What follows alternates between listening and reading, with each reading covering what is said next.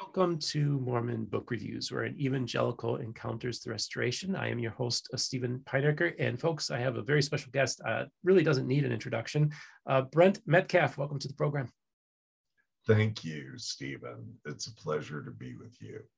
So Brent and I, we sometimes would get caught up talking off camera, and we're like, "Oh, we better start taping." So we figured we better start taping. It's a Friday night, and so basically, Brent, I've been following your work for years. I've read some of your papers. I got the signature book series of essays that feature your work as well. So Brent Metcalfe, along with Dan Vogel and others, are people that I've been reading for decades. So you're a familiar name to me. And I always just really respected the work that you did. And so it is exciting to have you on. But before we get into that, I just want you to give us a little background, where you were born, and maybe talk about growing up in an LDS household. Well, I'm an immigrant to the U.S. and my father and mother were both working on a temple mission in New Zealand, and that's where I was born. And I'm sorry if you hear dogs in the background because we have 4 of them. So just to give you a heads up. But my father and mother worked on a temple mission building the New Zealand temple, and then my dad became the first recorder in the New Zealand temple. And so my parents were both converts, and at different ages. My mom joined when she was younger. My dad joined when he met my mom. And so I've kind of grown up in this very LDS family. And when we came to the US, the primary reason was so that my dad could come and work for the LDS church, which is what he did. And he worked for the Genealogical Society for a number of years. And then he became the recorder, or the assistant recorder, I should say, of the Salt Lake Temple, then eventually became the recorder, and then eventually managing director of temples for the LDS Church. So think something like COO, right? Chief Operating Officer of Temples. That was his role. And if you heard temples being announced in General Conference, they were almost certainly temples that my dad had recommended to the First Presidency. And so that was how involved he was in the intricacies of Mormonism. And I had I worked for church security. My brother worked for the church. My brother-in-law worked for the church. We were all very integrated into this world. And so that was what I saw as my future, was that I was going to be involved in that for the rest of my life. I'm just curious. So you said your father was in charge of, like, did he ever go talk to you? Well, maybe give us some examples of some of the temples that he picked out, but also did he ever tell you about the process of what he would go through to maybe select some of these locations as possible places? Yeah, actually, that's a really good question, because there are a couple of ways that he did it. He had a map on his wall of with pins in it, of every temple that had been prophesied by every president and where they would be located. And these are temples that had not been built. And so one of the most interesting ones, I just have to tell you this, was the one that was pinpointed for Tehran, Iran. And I've always found that, to this day, probably the most fascinating temple, that of course has never been built. but had a pin in it on the map. And so so basically he would go through that type of process, and then he would also look at the number of members in a given area, and that would have a significant point. And the activity rate, he had, he had a whole team. It wasn't just him. He had a whole team around him, and they would sit down and go through and say, what would be the most logical place to put the next one? And then they would take those recommendations to the first presidency. And of course, they could reject them. They didn't have to accept them. But more often than not, they would accept them, and that's where the next temple would be built. So would they would pick out the like they would say this is the place that it's supposed to be built, and then your father would then scout out locations, or would he actually go and actually say, oh, this would be a great city to put a temple? How did that work? Yeah, the opposite way around. Okay. My dad would go through whether it's the prophetic utterances ones, okay, of former prophets, okay, or current prophets, okay, even, and then look at which ones are feasible given okay, the number of members, okay, and the population and so on. And then he would identify that this is where it needs to go. well, really cool. Thank you. And then that would go to the first presidency, okay, right? And then they would look at that and say, do we agree or not agree? Right? Because they had the first right of refusal, so to speak. right. I mean, they could look at it and say, no, we don't agree with that, or yes. And of course, they would go through the whole process. I mean, I don't want to minimize that they didn't go through the process of, praying about it and determining, is this the right place? I don't want to minimize that, because I'm sure that they did. But I know that Spencer Kimball, for example, had tremendous confidence in my dad to identify things. But my dad, worked there up until the 1990s before he retired as managing director. He was, selected in the 1970s, worked there through the 1990s in that role. And that was basically how it was done. And it wasn't just a corporate decision.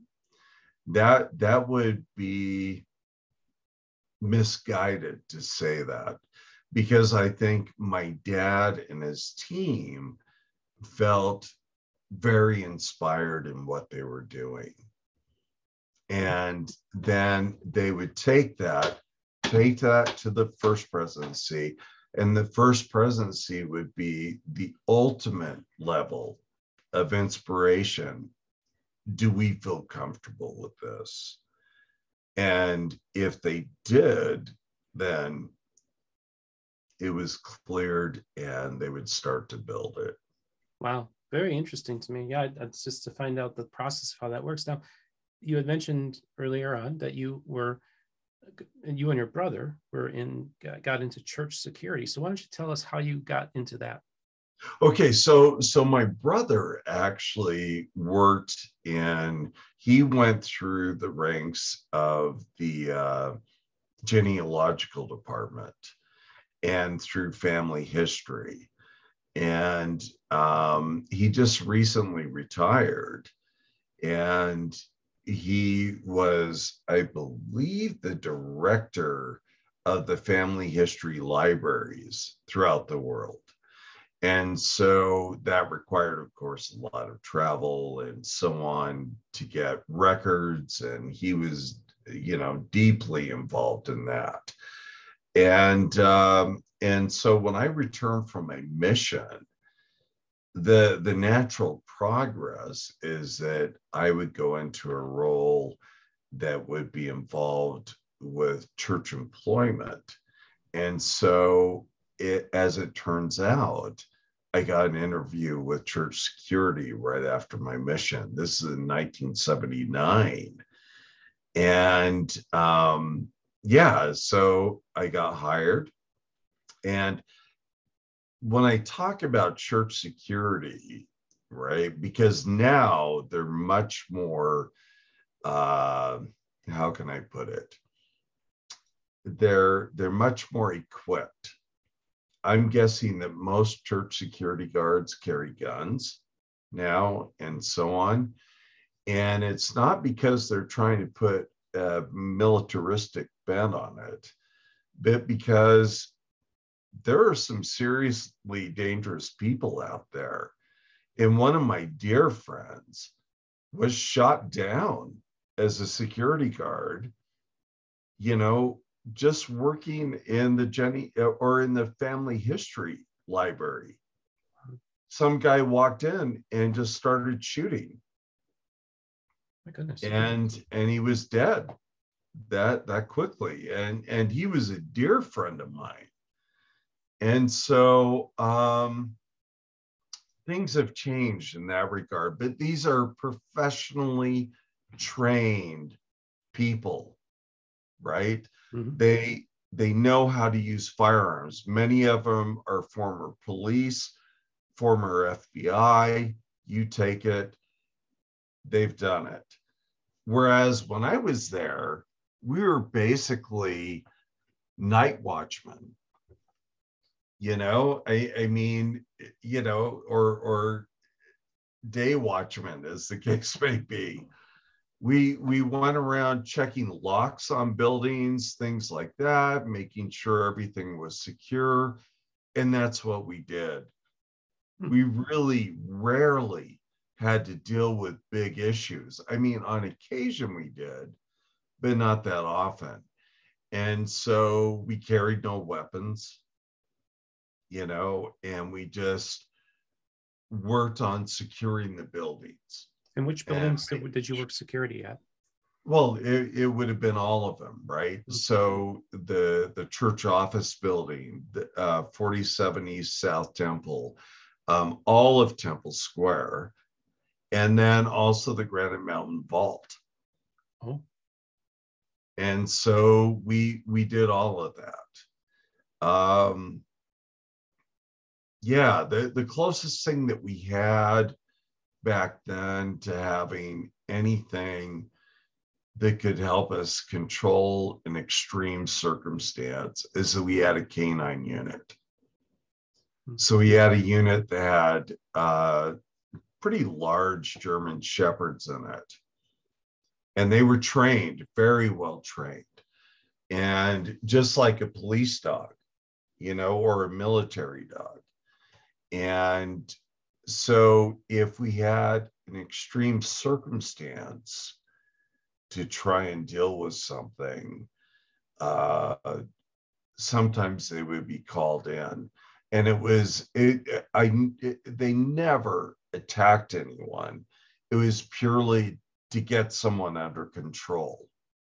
And that was it.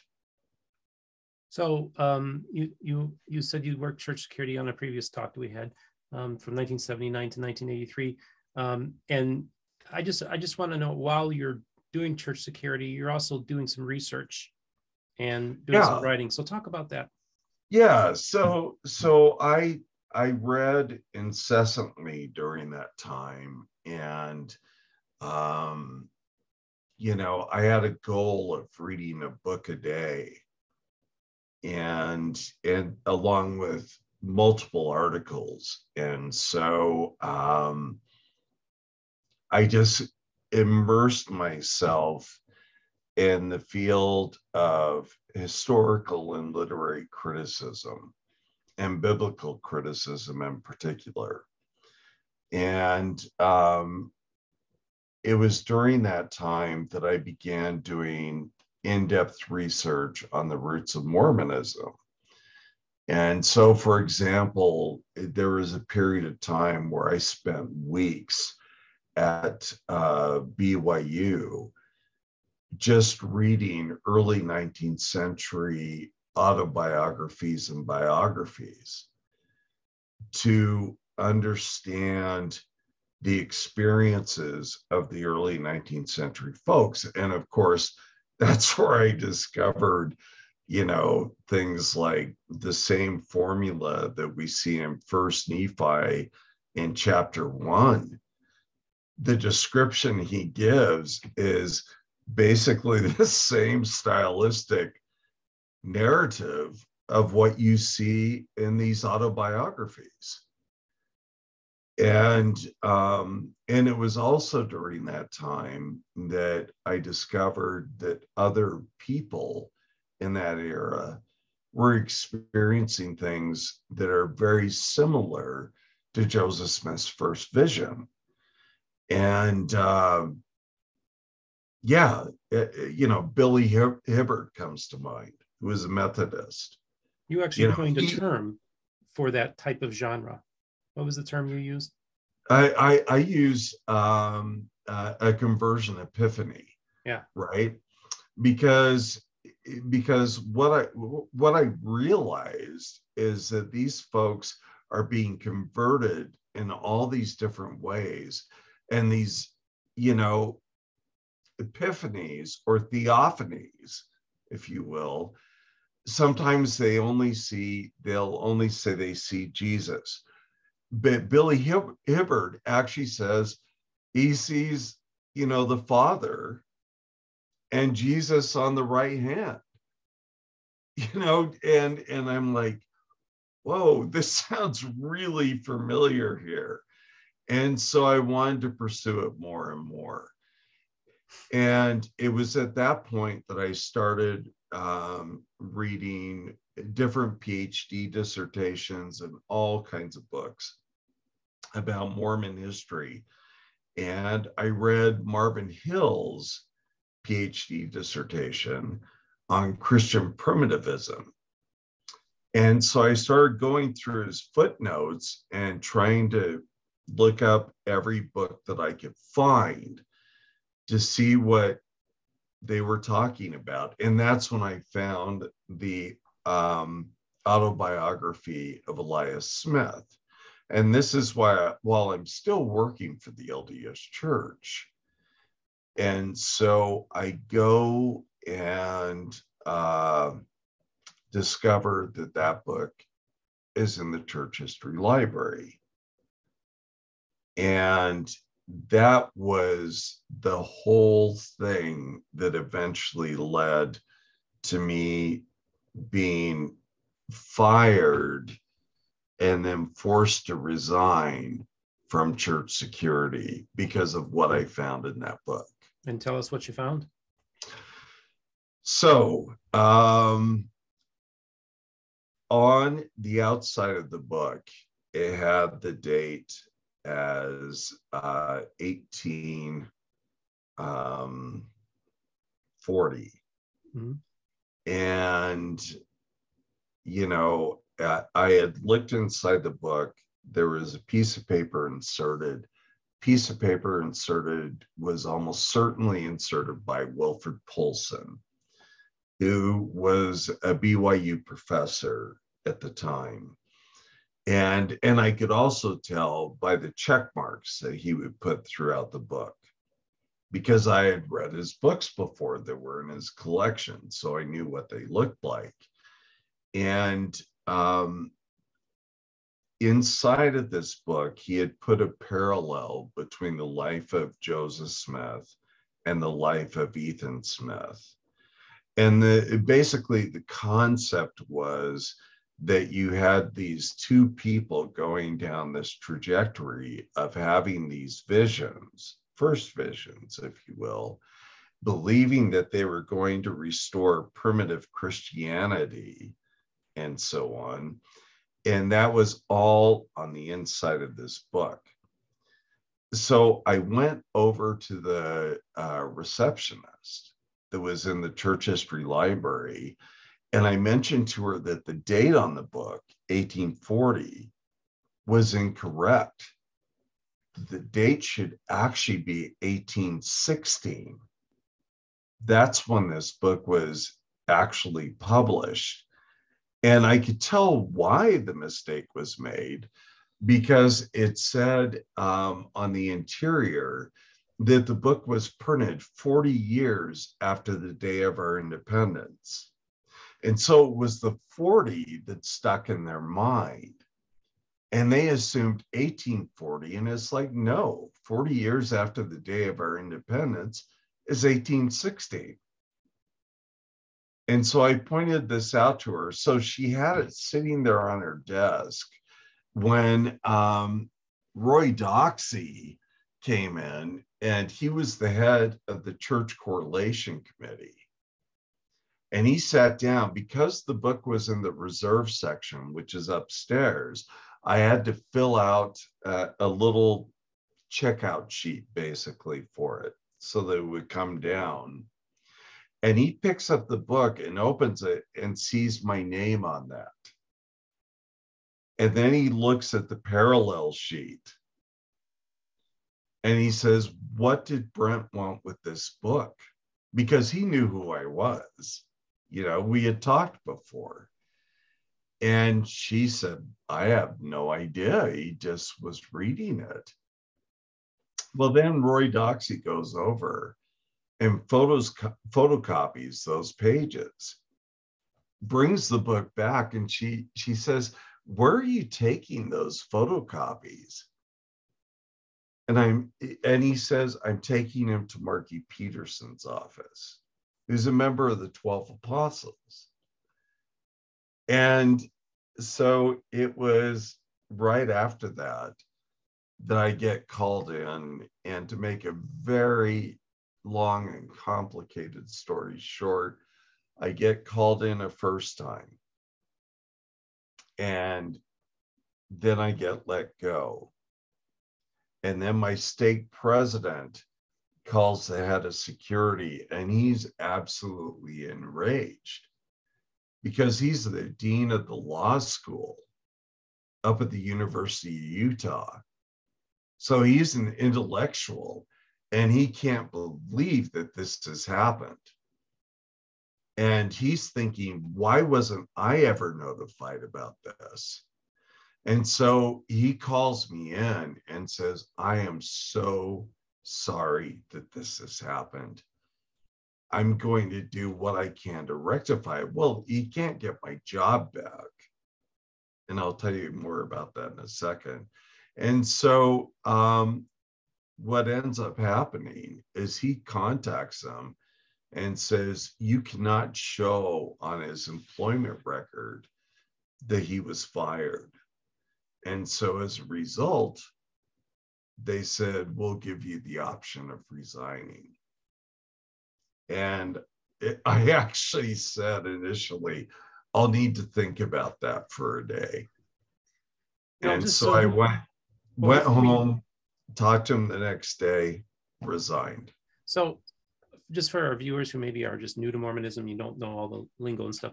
This parallel is Ethan Smith, who wrote the book View of the Hebrews. And no, this is Elias Smith. Oh, you said Ethan Smith earlier. That's what threw me off. My apologies. Okay, that was a misstatement. Okay, so let's talk about why this parallel is important. Okay, and then and why would it have been a big deal that you would have been going through this book? Well, I think the reason why is because Roy Doxey recognized the similarities between the life of Elias Smith and the visions that he had. And my apologies if I got that name wrong. Maybe I misheard. No, I could have completely got it wrong. But Elias had similar experiences where he sees God and Jesus and so on. And there are these huge conversion epiphanies. This is how he knows that he has been forgiven of his sins. And of course, when you go to the 1830 account or 32 account of the first vision, that's precisely what's happening. That vision that Joseph Smith has is a conversion epiphany, where he is basically told he is forgiven of his sins and so on. Well, he wasn't alone in having that type of experience. And so Roy Doxey felt like we can't let the cat out of the bag on this. Hmm. If Brent uses this against the church, this could be really bad. So what did they decide to do? Instead of calling me in and saying, we don't want you to use this, and if you say truthfully that you won't, then you're fine, they decide to fire me and then force me to resign, and which is just craziness to me. Wow. But the real truth of it came out in the November following that, right? That happens in April of 1983. So in the following November, I get a phone call, and it's from Tom Monson's secretary, member of the 12. And she says, Brother Monson would like to meet with you, or Elder Monson, right? So I said, okay, fine. So I go and meet with him, and we talk and we chat. And then he gets down to the point. And the point is that he gives me a non-apology, basically. He says we can never apologize for what an apostle has done, because we can't risk embarrassing that apostle. He doesn't say that what the apostles have done is wrong. He just says that that's kind of the rule. And then he asks me eventually, do you plan on taking any of this about your termination and so on, and forced resignation, on the anti-Mormon circuit? That's the concern that they have. And I was so offended by that, because I was an active LDS member when that happened. And I was so deeply, deeply offended. But what could I do? Well, let me ask you, why would they have thought that you might do that? Had you written anything or done anything that would have caused them to suspect you of wanting to do something like that? No. In fact, the whole reason why I was initially called in was because of some articles I had written for the Seventh East Press, which was an off-campus newspaper at BYU. But they were so innocuous. In fact, I would call them, frankly, apologetic. And that's the reason why I was initially called in.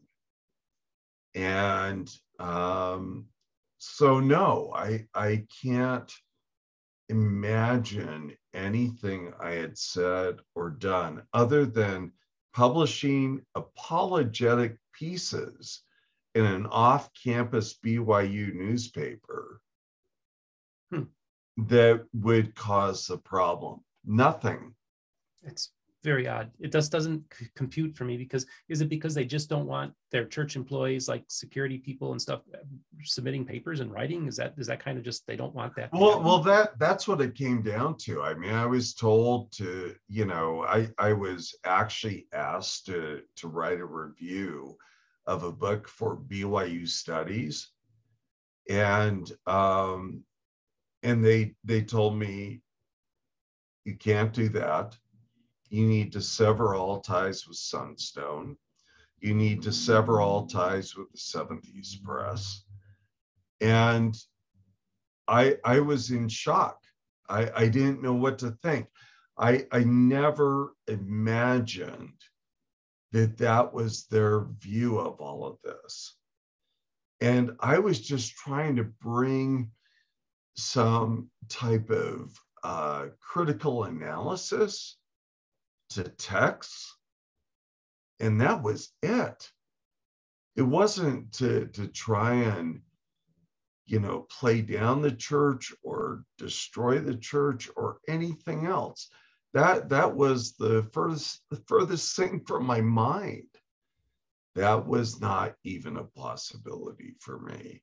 Hmm. And so I honestly don't understand why they went down that route. So, Tom, one of the things you'd mentioned to me was that Thomas Monson kind of mentioned that it was almost like there were at the meeting, there were people, because didn't you contacted some of the generals? But how did they find out about you getting fired? You had mentioned that to me before, the general authorities. Yeah, this was brought up because, they have a weekly meeting with the Quorum of the 12 and First Presidency. And that's where one of them had found out, member of the 12, I can't remember which one. I want to say it was Neil A. Maxwell, but it found out what had happened. Okay. And Marky Peterson and at least two other members of the 12, from what I understand, were involved in having me terminated. None of them had talked to the rest of the 12 or First Presidency. And so Tom Monson said that it was a very heated discussion between them over what had happened.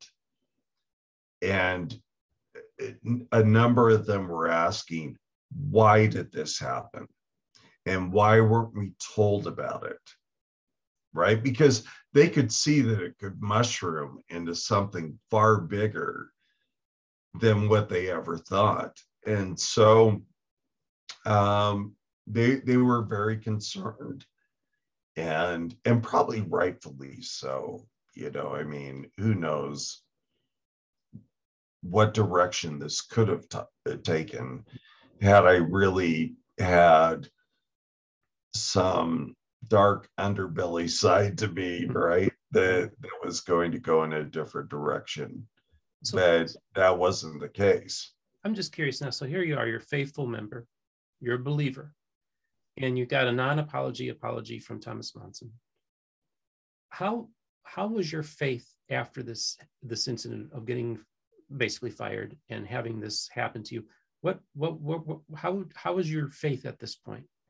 It wasn't so much my faith, because I retained belief. It was more this absolute shock at being betrayed, not only by my employer, right, for no good reason, but by the highest ecclesiastical levels of my church. Mm-hmm. And that was just so disconcerting to me.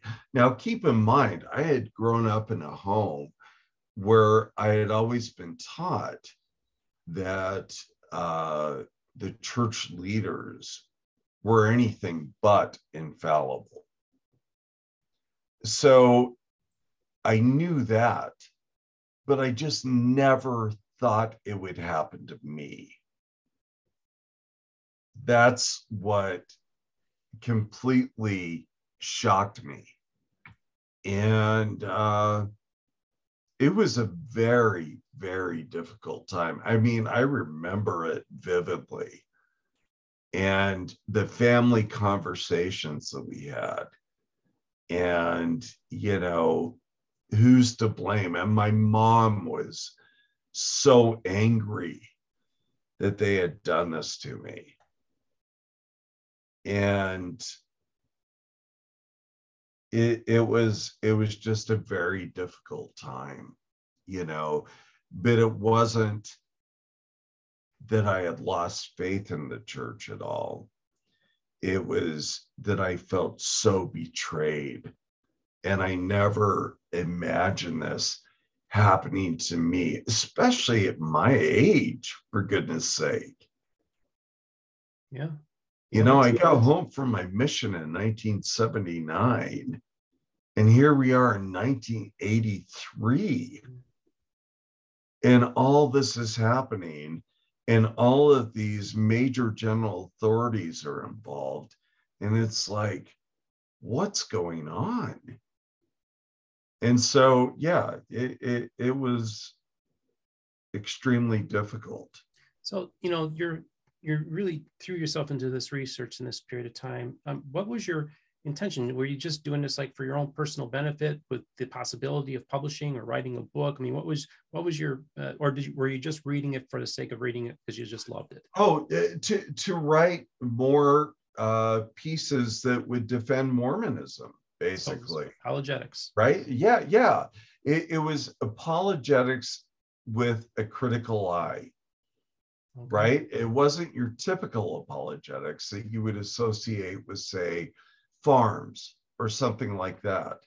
It was taking biblical scholarship, historical critical scholarship, literary criticism, and bringing it to Mormonism and saying, what gems can we find here?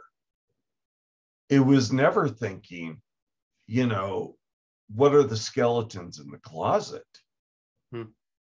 That was never it.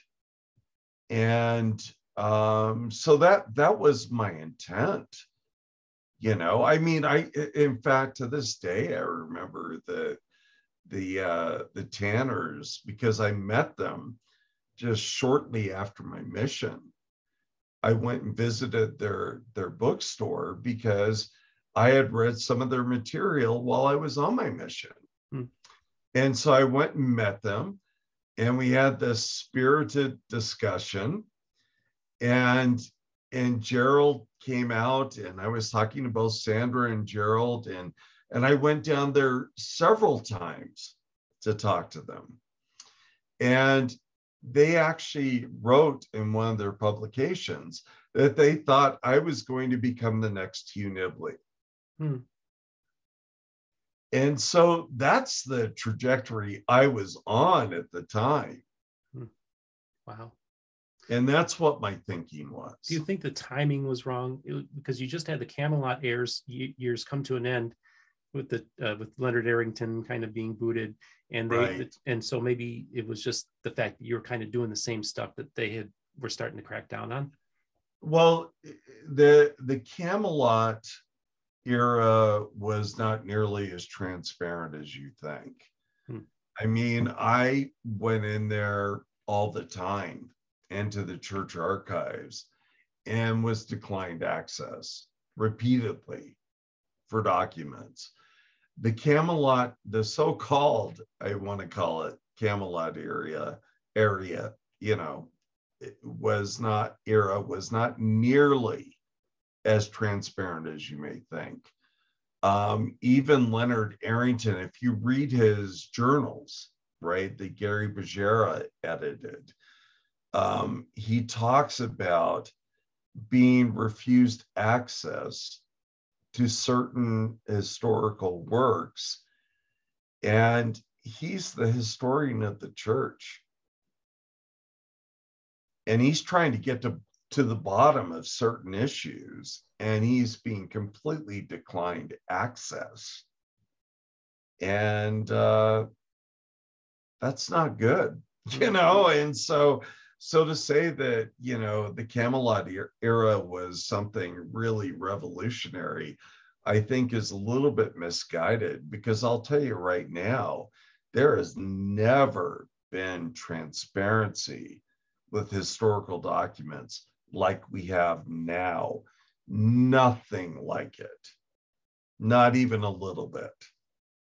And so I applaud the LDS Church for the transparency that they have now. And but no, the Camelot era was nothing like that. I mean, like I said, I went in there doing research all the time. I was constantly in the archives. And I would get declined document after document after document. Fascinating. So you now are no longer employed by the church. Yes. Tell us what's happens, maybe the trajectory of your research and other things that are going on at this time. Okay, so my interest now and have been for some time is textual scholarship and Mormon texts, and trying to look at the texts with the view of all of the methods that come to bear in analyzing texts from a historical perspective. And so, for example, I'm very interested in handwriting. I'm very interested in looking at the manuscripts to try and determine what underlies erasures in a document and what was written over them and so on. Those are things that are fundamental to my research right now. And then also analyzing the date and order in which certain manuscripts were being written. And so the Book of Abraham has already, always been a major theme for me, and looking at those manuscripts, and then Joseph Smith's Egyptian project as well, and all of those manuscripts, the Egyptian alphabet manuscripts and all of those. And that's really where my attention has been. But I've also applied that to the original manuscript of the Book of Mormon. My wife and I wrote a piece where we helped identify who unknown scribe number 3 is, and also who wrote the characters document, which isn't the person that the Joseph Smith Papers Project says it is. And who was it? So, well, they say it's John Whitmer. Okay. And we went to great lengths. We gave a presentation in 2013 in which we presented considerable evidence that, in fact, it is not John Whitmer, but is his brother Christian, and that his brother Christian is also the scribe for other revelations that have been copied, that they've just said this is in an unknown scribal hand, as well as being unknown scribe number 3 for the Book of Mormon. And so, those are some things that we put together, and that's what I enjoy. That's the level of analysis that I think scholars need to take it to. And it's a little bit frustrating when I see scholars, basically proof texting, Mormon scripture without understanding the underlying textual development of a given verse. And as a result, they leave themselves two things. One, they leave themselves incredibly vulnerable for critique. But secondly, they're completely misleading their readers. And so I have a really strong feeling about that needs to be corrected. And I'm also very open to helping my friends, who are also deeply involved in this type of research, to help them get to where they need to go as well, because I'm happy to share my knowledge. What are some of the things that you doing your research basically since 1979 and writing papers and articles. Yeah. What would you say? What would you give me some of the highlights of some of the things that some of the important contributions that you've made or things that you've uncovered that were big surprises to you? Well, a couple of the things I would say is my essay in my 1993 publication, New Approaches to the Book of Mormon, which is on the priority of Mosiah. And what's important about that, now keep in mind, the idea of the priority of Mosiah was already talked about before I ever published this article. But in this article, I try to explain that the reasons why people have accepted that notion in the past are in fact misguided and often simply incorrect. And so I went through, the first thing I do is I go through some of those very specific arguments and debunk them and just say, no, these are not going to work. And then I give very specific arguments as to other reasons why we should believe that this is the case. And the one thing that I would change in that is a section of my text critical portion, because all I had access to at the time were rather poor photocopies of the microfilm of the the printer's manuscript. And so the argument that I made there, I think, is actually incorrect. Now that I've seen color, well, I've analyzed the printer's manuscript in person at the Community of Christ archive. And I've looked at it, analyzed it, and I know that the argument I made doesn't work, because mine was going off of, these black and white, poor photocopies. And that's all I had access to. I tried to get access to more, but I couldn't.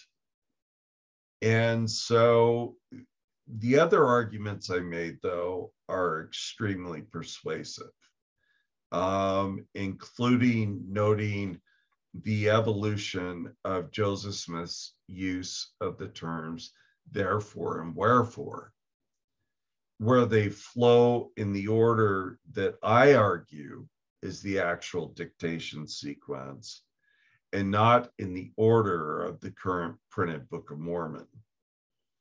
And so I think that is a very important discovery. And that's something that I actually discovered in the mid 1980s. And I was taking handwritten calculations of all of these, because this is pre-computer days for me anyway, right? Mm-hmm. I'm making handwritten calculations of all of these words. And I think I got it pretty much correct all the way through. And you can see an absolute development in the order of Mosiah priority going through, and then going back to First Nephi through Words of Mormon. Hmm. Wow. And so that was one thing. Then other things, I corrected the identification of a picture that was argued to be that of Charles Anton, right? And it's actually in the Joseph Smith papers, right? If you, I believe it's in volume 1 of the document series. And so, and it was on their website for a very long time. And so I wrote this piece up, and the Library of Congress even had it incorrect. Yep. And so I went through and said, no, it's not Charles, it's his brother. And so I went through and corrected that, and the Library of Congress actually changed it. They I have to changed tell the you, identification based on some emails that I sent to them. yeah, more power to you. I mean, because I've seen that picture before, and I was like, and it had it described as Charles Anton. Exactly. And it's actually Anton. Oh, Like Mark Antony. oh, okay. Right. Interesting. And the reason why we know that is because I believe it was his nephew or someone actually explains the pronunciation of their last name. Huh. And it's Anton, not Anton. Anthon. So anyway, oh, there you go. Another discovery. But my wife Erin made that discovery. That's so So cool. That's awesome. yeah. So getting back to the characters document, you said that it was written by Christian Whitmer. Was that the document that Anton saw, do you believe, or is that a copy? No, it wasn't. It couldn't have been, right? Because Joseph isn't even with Christian until he goes to Fayette, New York. And so, no, it couldn't have been Christian. But the reason how we determine this is that there's a photograph, that was taken probably later 1800s, and it's a picture of the characters document. But what it includes is the rest of the piece of paper that was underneath, but it's kind of folded up in pieces. But there's a portion right under the characters document in handwriting. The book of the generation of Adam is sitting there. And we looked at that. We started researching like mad. Whose handwriting does this match? Well, the Joseph Smith papers, those folks identified it as John Whitmer. Well, we went through and said, no way, this cannot be John. And there are several key indicators as to why. And so we only had one sample of Christian Whitmer's signature. And that particular sample actually had the characteristic features, that we see in that handwriting. And then we discovered a second signature by Christian from 1834. And when, I was literally sitting in our hotel room the night before we were getting ready to present this, when finally they send it to us. And we get it, and I go, it's him. It's absolutely him. Look at all of these features, right? And remember this too, that David Whitmer had said that his brother, Christian, had served as a scribe for the Book of Mormon for a period of time. And so we looked at that signature, and it had every classical feature. So I immediately took it and put it into our PowerPoint presentation, which was this multimedia presentation, basically, and aligned everything, all of the letter characteristics, everything else with all of the documents, right? Ranging from the characters document to the revelations that were supposedly an unknown hand, and then unknown scribe 3 to the Book of Mormon. And they all aligned. And so that was, let's put it this way. After it was over, Mike McKay, who is one of the authors of the piece for the Joseph Smith Papers Project, he came up to me and he said, I really wish we had known about your research before we had published our piece. And I have since talked to Robin Jensen about this. whom I know that you've talked to. Mm-hmm. And I asked him, so what do you think? And he said, well, let me put it this way. You convinced me it's not John Whitmer. And I'm 95% convinced that it's Christian. He said, because you can't be 100% convinced. As a historian, there's always got to be room for doubt. And so, these are the guys who are directly involved in this research, although Mike McKay did most of it, and to his credit, he did a ton of research on this.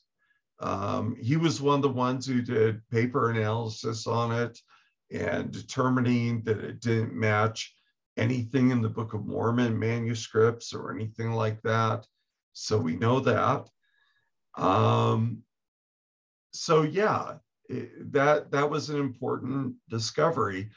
But like I said, I share that credit with my wife, Erin. Wow, awesome. Yeah. So I wanted to actually 9 pounds here. All right. So this is a big book.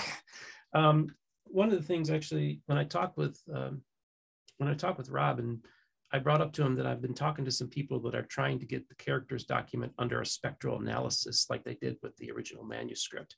Do you think that they might be able to find some, if that were to happen, we might see what kind of insights we might be able to derive from something like that? Do you think? Possibly.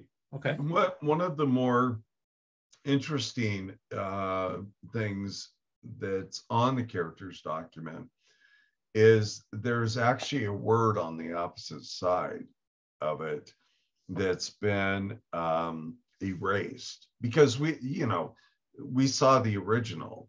We were handling it at the Community of Christ archives. I keep wanting to put a definite article in the front of that, but it actually doesn't have one. And the word genuine is written on the back of it.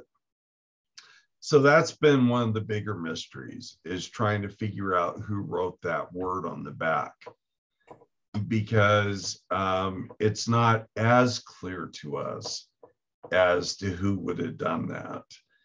And I mean, we speculated on it, but we really don't know for sure. I mean, it's one word, and that's it. And so somebody just wrote the word genuine on the back of it. And I'm not sure what that means at all. Yeah. But if you want to buy it, it's available for sale from Community of Christ. A copy of that, right? No, I mean, they sold the printer's manuscript. That one. Yeah, that one right there. Yeah. So, and that one's available. I think I want to say it's like, is it a couple of million or a couple of 100,000? I can't remember. Oh. Yeah. You had mentioned to me the other day too that you have actually have been given credit in the Joseph Smith Papers project. Is that correct? Correct. In the Book of Abraham volume, I was asked to do a scholarly review of that.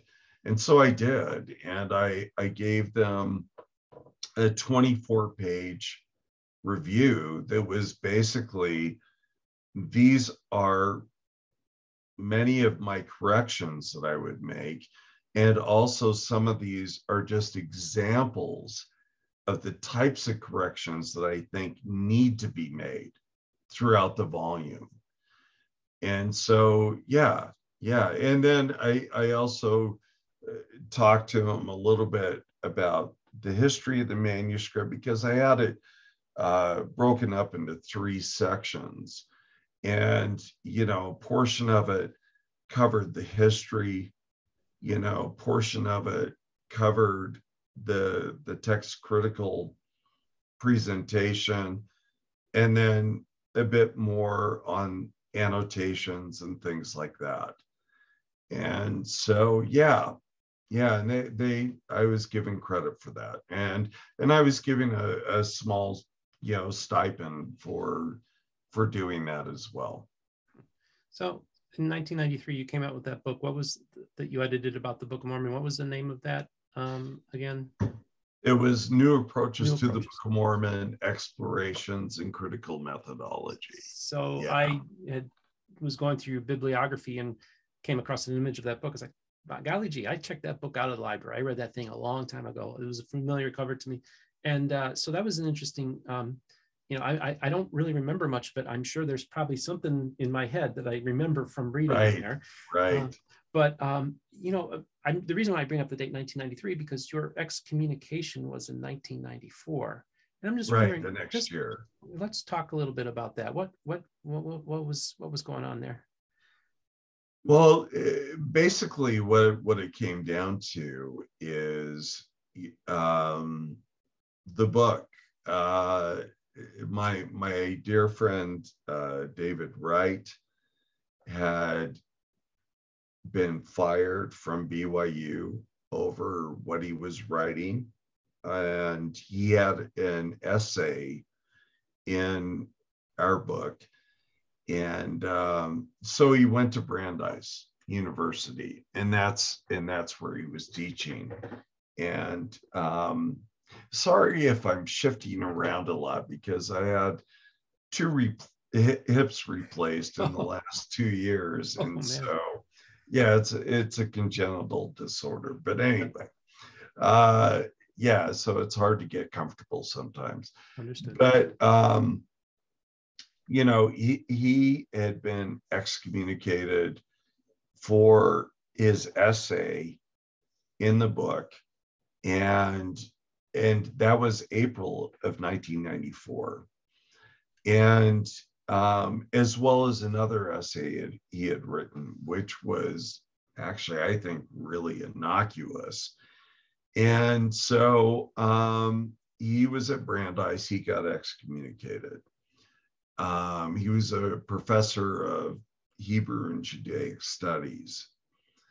And then in December of 1994, I was excommunicated. But just prior to that, I had a knock at my door one night, open the door. It's my stake president. Now, I had never met him before. And so he had to introduce himself to me as my stake president. And so he said, "Do you have a few minutes that I can talk to you?" And I said, "Sure, come on in." And so he came in, and after exchanging a few pleasantries, I said, "So what's the real reason why you're here?" And that's when he just cut right to the chase. He said, "Brent, I think we're going to have to hold a church court on you for what you've written." And I just felt like, okay, when? And that was my attitude, right? I mean, it's like, I'm not going to be intimidated by that by any means. And so then we scheduled the date for December. And, I went to the church court mainly because I was really curious to see what this was all about. I mean, I'd heard about these things my whole life. And I also felt to a certain degree that for me to miss it, it would be like missing a rite of passage, right? Okay. Like you have your baptism, you have your temple marriage, you go on a mission, you do all these things. And now here I am in a church court. Why would I not want to miss that, right? I mean, it's like, no, I'm going to go. And so I did. And yeah, it did not end well. I mean, I spoke for probably about an hour, and then the rest of the group spoke for about an hour and questioned me about different things. And I learned something really interesting about church courts, because I had often heard throughout my life that you have, you know, 6 of the high councilmen who are basically the prosecution, if you will. Then 6 others who are basically the defense. And that's not at all what it was. It was basically everyone is kind of the prosecution. The only difference is that 6 of them are assigned to ensure that nothing untoward happens to the person who is on trial in this court of love, right? And so that was kind of a twist to me. That kind of surprised me. But just the formality of walking in the room, and when they brought me in the room, like everybody's standing almost at attention. And it was just very strange. And it's like in a big U-shaped setting where you have 6 high councilmen on each side of the tables. Then you have the state presidency and, you know, the state clerk sitting next to them at the other end. And then I'm sitting at the opposite end. So there I am on my own, right? Surrounded by all of these folks. And, you know, in retrospect, that was a really strange event. But it went on, like I said, for about 2 hours. And at the end, I opted to actually stay and wait for the verdict. And it took him about, I want to say about 55 minutes or so. And I was called back in. And that's when I was told I was being excommunicated. I mean, my state president had New Approaches to the Book of Mormon sitting right on the table in front of him the whole time the proceeding was happening. And so I was told I was being excommunicated, and that was it. And I stood up, and they were all coming over and like shaking hands with me, like I was to be congratulated about this. And one of them even said, well, maybe you'll be like Alma or the sons of Mosiah, right? Who had angels appear to him and they came back to the church. And I looked at him dead in the eye and I said, there's one difference. They were never excommunicated. Yep. And he just stood there speechless. He didn't know what to say. And that's the fact of the matter, right? They were never cut off from the church. They were going out persecuting the church and all kinds of things. And I wasn't doing that, certainly. And so it's kind of ironic to see where they went with that. So was it, just so I'm curious, was it a member of the congregation that read your book and was offended? Or do you think that maybe they got a telephone call to proceed with this court? Well, actually, it's interesting that you should say that, because I was asked during the course of the proceedings by one of the high councilmen, do you believe that like general authorities have directed us to do this? And I turned to him, to all of them, and I said, no, I believe what the state president told me.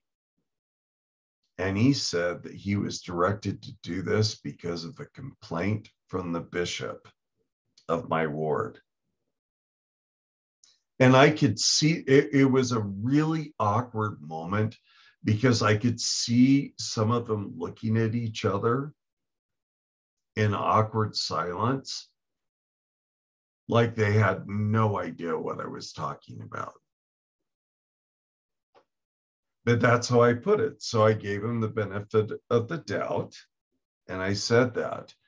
And it wasn't until after I left that day that I submitted a request from the First Presidency for a temple divorce from my first marriage, because I had found out that if my ex-wife had decided to get married in the temple again, they would have to contact me and get my permission. And that just made no sense to me. I'm excommunicated. Presumably, I don't even have the priesthood anymore.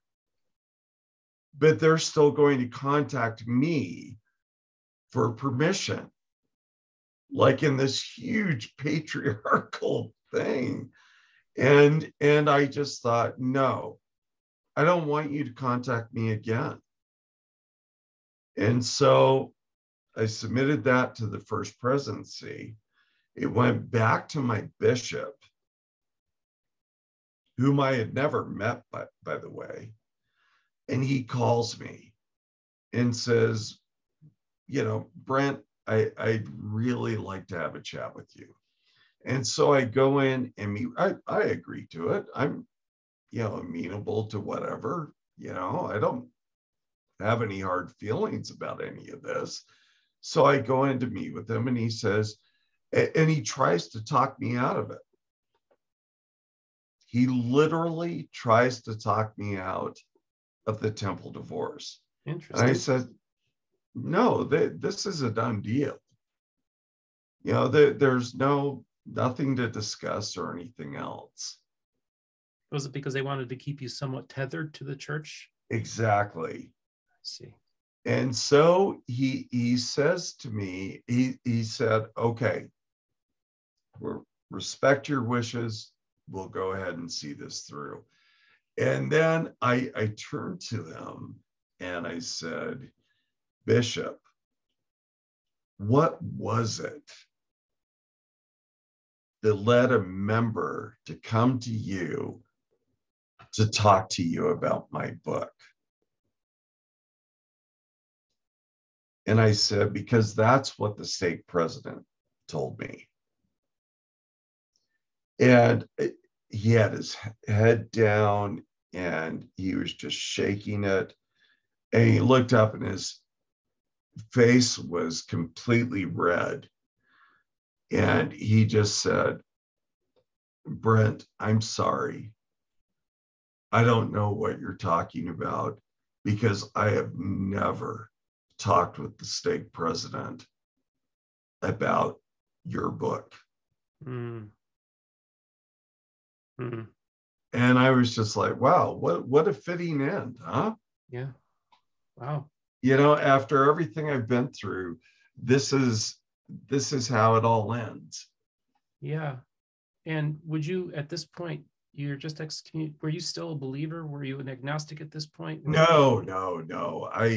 I hadn't believed for quite some time. I mean, like I said, I would describe myself more as a secular humanist. So at the time, you would have felt that way.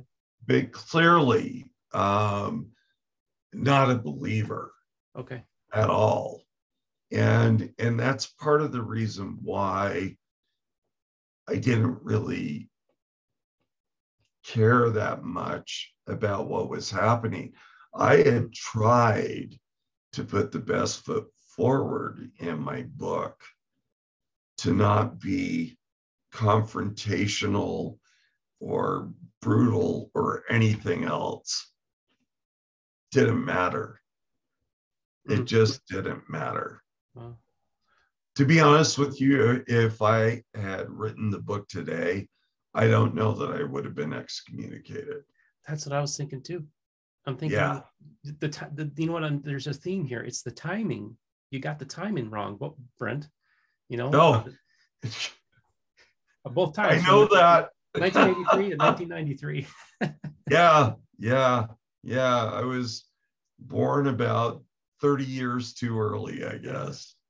Wow. So pretty wild. Well, I just wanted to, kind of just wrap this up a little bit and just talk about how about a year ago, we're coming on the 1-year anniversary of the series, A Murder Among the Mormons.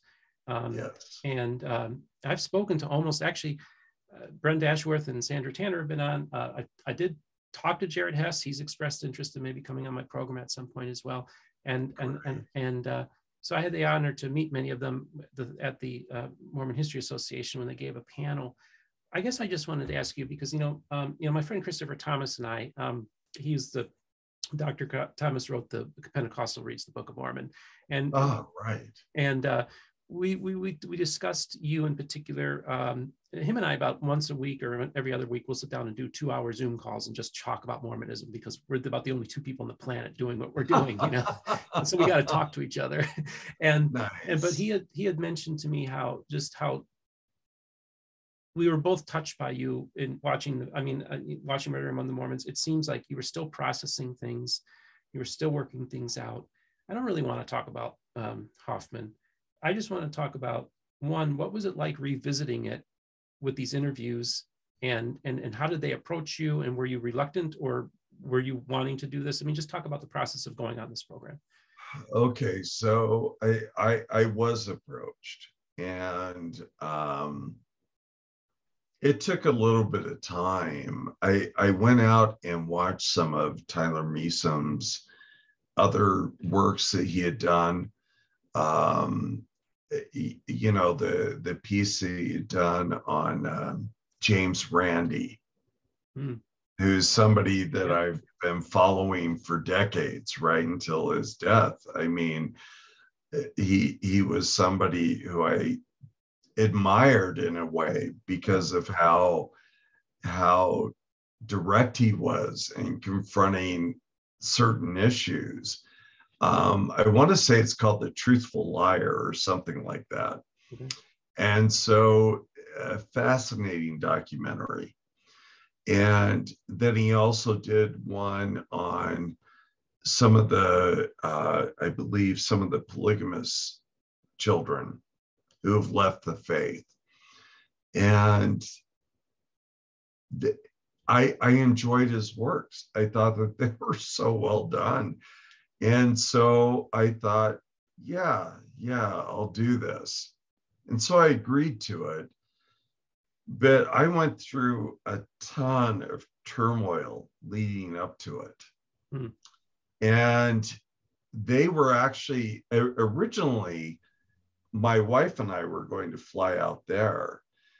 But then I said, I'd rather just do it in our home. And that's so all the shots that you see of me, that's me in our house. Right. And they were going to New York to interview folks. And then coming this way, they were kind of making their way across the country. So they came here. And I remember just a day or two before they arrived, talking to my wife and just saying, I can't do this. I can't do it. I don't want to. This is going to be awful. I can't do this. And she was the one who talked me into it, actually, and said, look, just do this and get it out of you, And so to a large degree, that experience was extremely cathartic. And that's kind of what was going on with me through that whole thing. I mean, I was interviewed for a good 8 hours over 2 days. And it was extremely emotionally taxing from beginning to end. Even at times where I seem happy or fine or whatever during the interview, inside I was torn apart the whole time. And it's never gone away. It won't ever go away.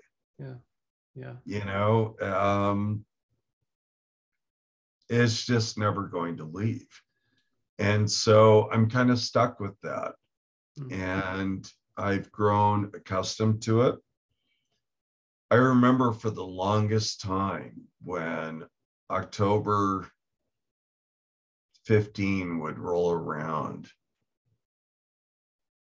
I would start feeling all kinds of anxiety, and I wouldn't even know why. Mm. And then all of a sudden, I'd remember what the anniversary was. Mm. And that happened for years and years and years. It was awful. And so, yeah, incredibly difficult and gut-wrenching. And it's not easy to talk about your most intimate feelings when you're on camera. Yeah. That can be extraordinarily difficult. So And it was. it was, yeah, I mean, it was amazing just watching you. And I just want to ask you, did you actually sit down and watch the full Murder Among the Mormons series? Yeah, not at first. Mm-hmm. I mean, it took me a little bit of time to want to watch it. And finally I did. And it was hard because I felt like I was reliving a lot of that again. And so it was difficult. That's all I can say. It was very difficult. Well, I just wanted to thank you for talking about that and sharing that. And then another individual that was also part of that forum, I thought we need to talk about Kurt Bench. You know, he passed this past summer. I had the opportunity, wonderful opportunity, to meet him at the Mormon History Association. Just a great human being, wonderful person. Yes. Maybe just say a few things about Kurt. Oh, Kurt was awesome, along with all of his study group that he would bring together to go to lunch. And almost every time I would go back to Utah, because, you know, I live out of state, almost every time I'd go back to Utah, he would ask me to come and have lunch with all of them.